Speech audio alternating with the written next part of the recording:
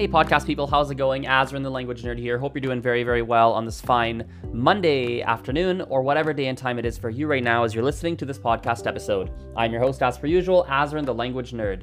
You can find me primarily on Facebook, Instagram, Snapchat, YouTube, LinkedIn, TikTok, and of course on Twitter. My username on all these platforms is identical. It is at Polyglot Azrin. That is spelled POLYGLOT, AZ or Z depending on your country, REN.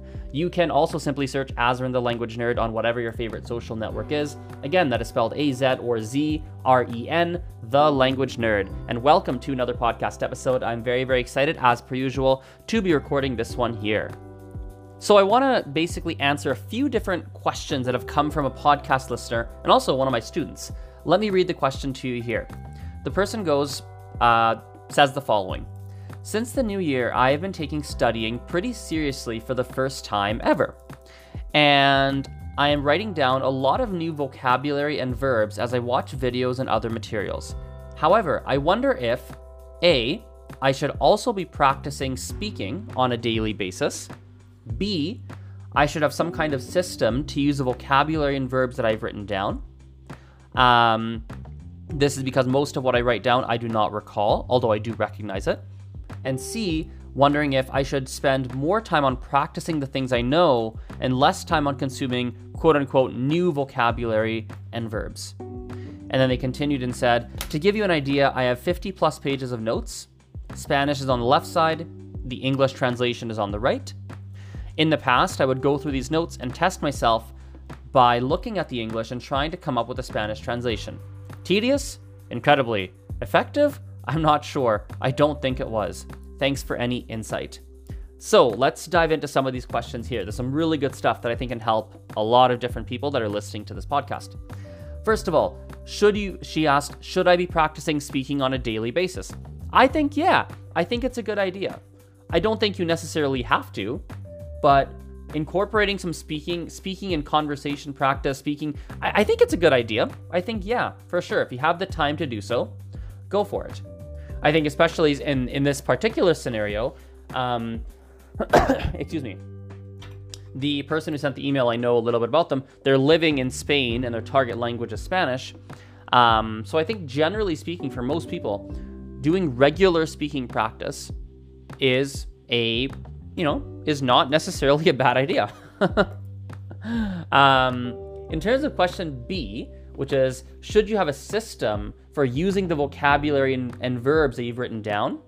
I think, yeah, having a system for it is a good idea. Now, the system is going to be very different for everybody, right? There's not necessarily going to be a single system that works for every single person, which therefore means that you're going to have to find your own system to figure out what works for you to help you remember a lot of the vocabulary and verbs that you've written down.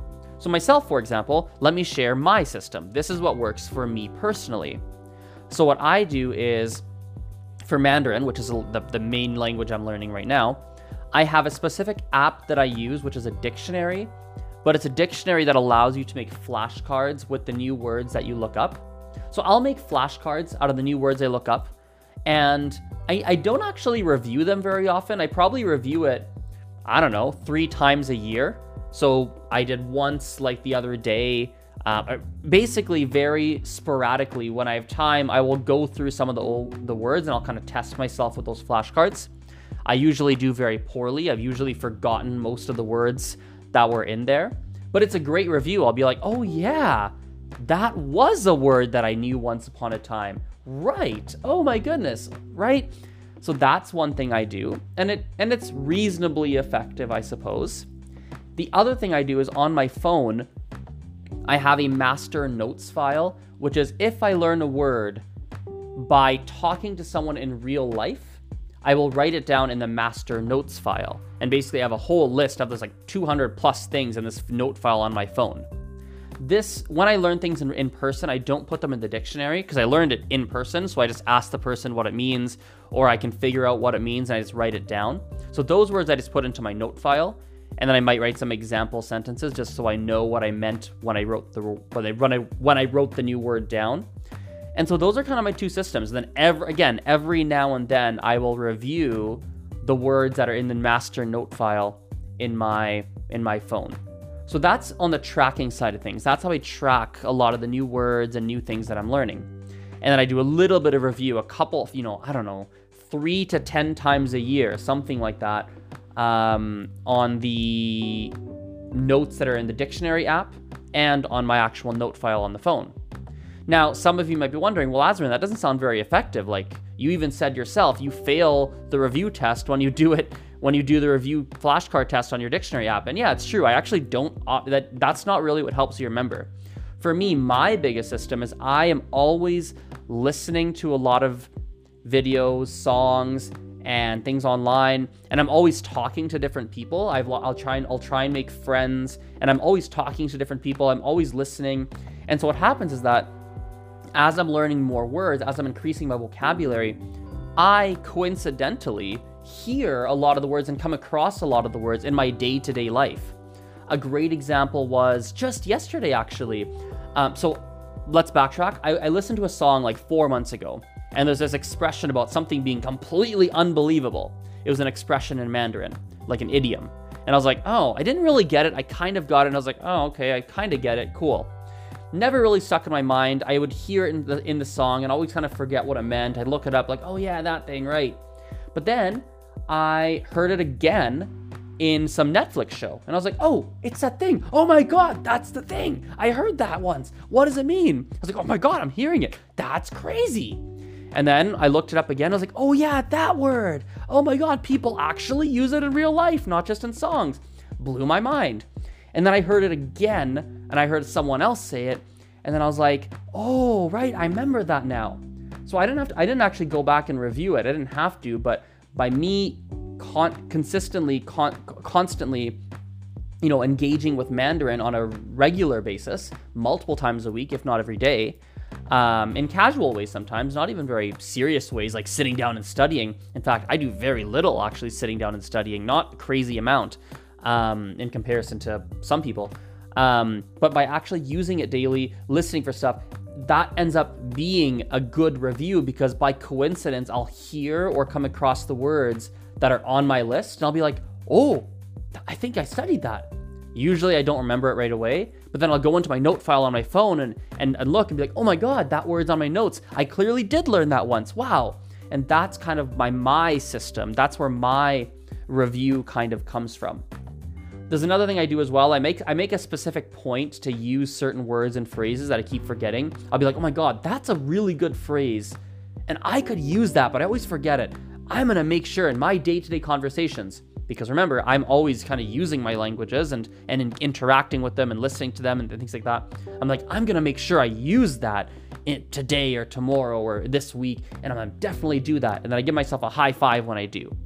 So that's kind of my system, quote unquote. It's maybe not as structured as some other people's system. There are definitely these periods where, I might have learned 50 words and I don't remember those 50 words till a year and a half later because I didn't review them at all. And I was kind of hoping to hear it in real life situations, which is kind of how I review.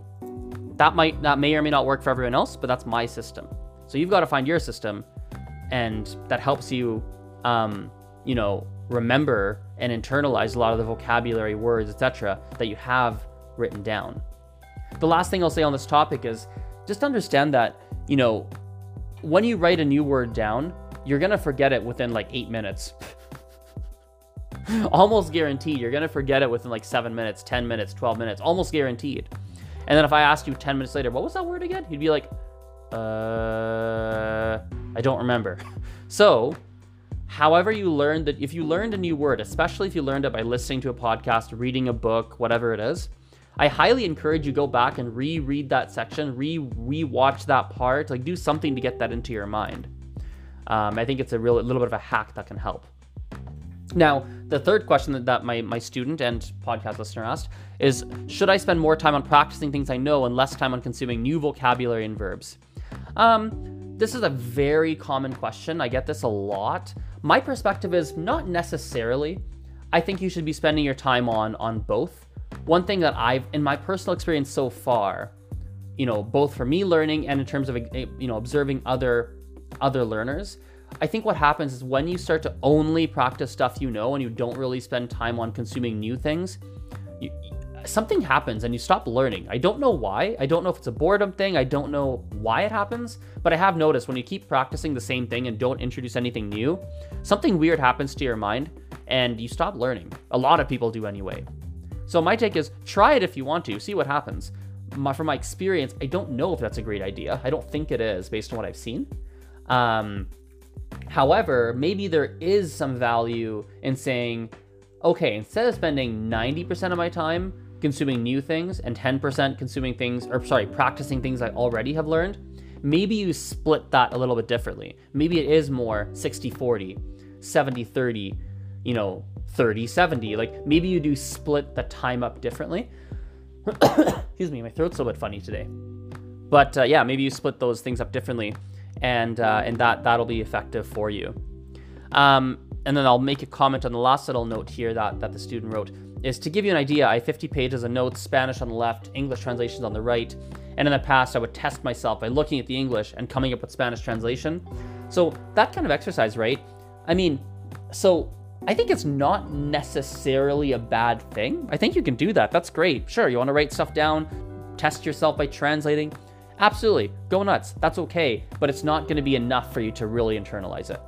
It's one step, it's one tool, it's one thing you can do, but it's not going to be the be all and end all where you're like, oh my God, I did that 7 times and now I got it. That's not how it's going to work. That's just going to be one little step. For me, often I find I need lots of examples for me personally, and I do find for other students as well, lots of examples of how certain words, phrases, etc. are used often are going to be the thing that helps it stick. In fact, something hit my mind right now, a real life example, which is very recent for me that I shared on this podcast. Let's go back to that Mandarin expression about something being unbelievable or incredible. I cannot tell you how many times I heard that expression in the song that I was listening to. I heard it so many times and I forgot 90% of the time. Like I will be like, oh yeah, it's that expression. I don't remember what it means, but good song. Or I'd be like, what does it mean? Look it up. Oh yeah, that thing, right. But I forgot almost every single time. That's like when you test yourself out of your notebook. You're probably going to test yourself. Sometimes you'll remember, often you'll forget. You're doing the same activity to review. Just like I was doing the same activity, listening to the song, hearing that expression, and most of the time forgetting what it meant. And to be honest, even when I did remember, like probably after listening to it 100 times or 50 times, as I'm thinking back, actually, I did remember the word more and more often, but I remembered it not at a deep level, meaning I would be like, oh, that's that word, and I'd memorize the translation, but I would not have been able to use it. If someone used it in real life, I would have been like, what the heck is that again? Oh, it's that expression. And the thing that really made that expression stick in my mind was hearing it in a different context by a real person in a TV show using it in a real context, and that was what helped me lock that in. And really, I heard it 2 or 3 times in the same series in different contexts. I was like, oh yeah, that expression, now I got it. So what happened was I heard the expression in one sentence, which was in the song, and hearing it in one sentence kind of helped, but it didn't really stick until I heard it in 2, 3, 4 more different sentences in that specific Netflix series that I was watching. So different scenarios of hearing the same word or expression is often going to help those things really stick into your mind. It's not just about, doing a translation exercise. That's one scenario. Fantastic. High five. Good job. You need 10 more. And that's going to kind of lead me to the final point of this podcast, which is that, this is something I've always thought about, but I've had a difficult time articulating, but I'll try my best. So one of the things that I believe we have to be very careful of is when you try to be way too strategic with your language learning, I question the effectiveness of it. I question the effectiveness of being overly strategic and overly analytical. I question. I actually think there's benefit in taking a step back and actually relaxing 10 to 20%. For many people, I think it makes sense to take a step back, relax 10 to 20%, take some pressure off, and understand that I don't even know what the word I'm looking for. I'm not even really sure what that is. I think it's just taking some pressure off yourself, but still putting in a lot of that effort and not worrying if this strategy that you tried led to the result or not, or if this thing is exactly working in this moment or not. I was thinking about it recently, like when I studied, a lot of my past Mandarin study, you know, I mean, it was effective, but there's certain things that definitely weren't. But at the time, that's what felt right. And if I could go back, there's certain things that I probably would have done differently per se.